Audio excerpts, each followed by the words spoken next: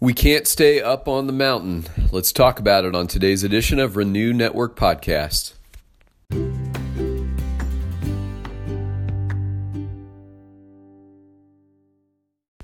Good Friday morning to you. We're moving on in Luke chapter 9. Today we're going to be reading verses 28 through 36. This is a scripture passage that ushers us into a scene where Jesus and some of his very close companions are on a mountain and they're praying together. And Jesus has a change in appearance that takes place during that time of prayer. And then he is visited by two of the prophets of old while praying in the Spirit on that mountain. And his companions, including Peter, aren't sure exactly what they're seeing, but they know that they're in a very special moment. And Peter recognizes this moment as being supernaturally unique. And he offers to put up 3 tents, 3 booths for Jesus and his heavenly visitors. And it's a way of expressing his desire to stay in the moment. He didn't want to leave that moment. He didn't want to see this moment come to a conclusion. While it was strange in some ways to see all of this happening, he knew they were in a moment with God that was unique and special. And I think often the temptation for us when we're in unique moments with God, supernatural moments where heaven breaks open and the Spirit comes upon us in a unique way, and we don't want to leave those moments. We're getting perspective like never before. We're feeling a peace that it just raptures our very attention, and we feel overwhelmed by it. We don't want to leave those moments and go back to normal everyday life. But the reality is, and we all know this is true, life is not lived on the mountain. The advantage of the mountain is we get perspective that we don't have when we're down on the ground, but we don't stay on the mountain. Life is not lived on the mountain. Life is lived on the ground.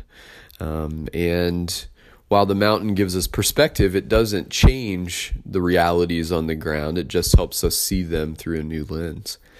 I was traveling this summer and had the opportunity to summit the Grand Teton in Wyoming with some friends of mine, and it was stunning and overwhelming, and the journey to the top was at times frightening.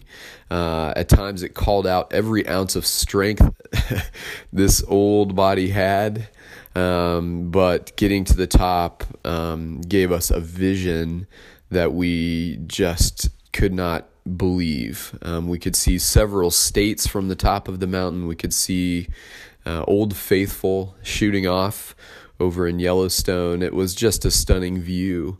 But the reality is we got about 20 minutes on the mountaintop before we had to turn around and come back down, because life is lived on the ground, and the beauty and perspective of the mountain give way to our real lives. And hopefully the mountain experiences impact us in such a way as to give us perspective that helps us apply new truths to our life on the ground. And that's the beauty and the benefit of the mountain. All right, well, we're going to get into this passage. But before we head into the Word, let's lift our prayers to the Father. Heavenly Father, we love you today, and we give you thanks that we've made it through another week. We are at the finish line, and in just a few short hours, the weekend begins. And we give you thanks, Lord God, for your faithfulness to us once again.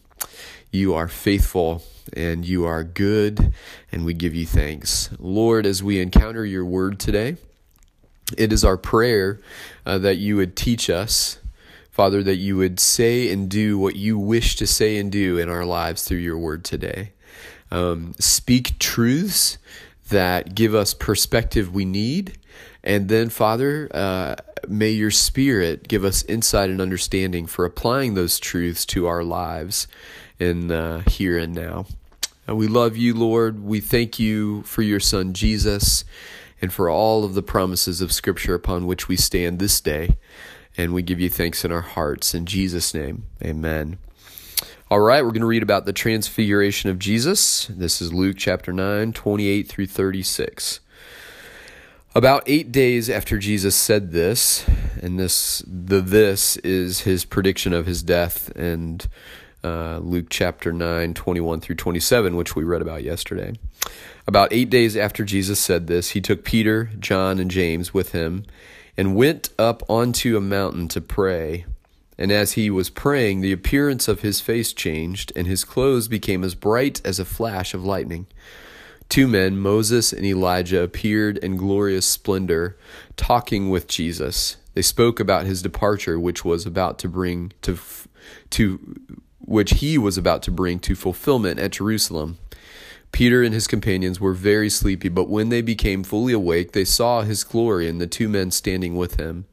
As the men were leaving Jesus, Peter said to him, "Master, it is good for us to be here. Let us put up 3 shelters, one for you and one for Moses and one for Elijah." He did not know what he was saying. While he was speaking, a cloud appeared and covered them, and they were afraid as they entered the cloud.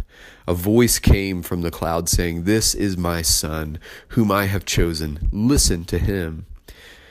When the voice had spoken, they found that Jesus was alone. The disciples kept this to themselves and did not tell anyone at that time what they had seen. This is a powerful scene and an unusual one. These kinds of things don't happen very often, do they? Jesus and his friends go up to the mountain to pray. Peter, James, and John were 3 of his closest disciples.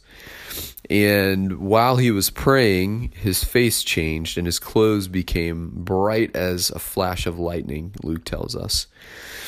And 2 men, identified as Moses and Elijah, appeared while Jesus was praying, and they were talking with him. And they were talking about the things that Jesus would bring to fulfillment in Jerusalem.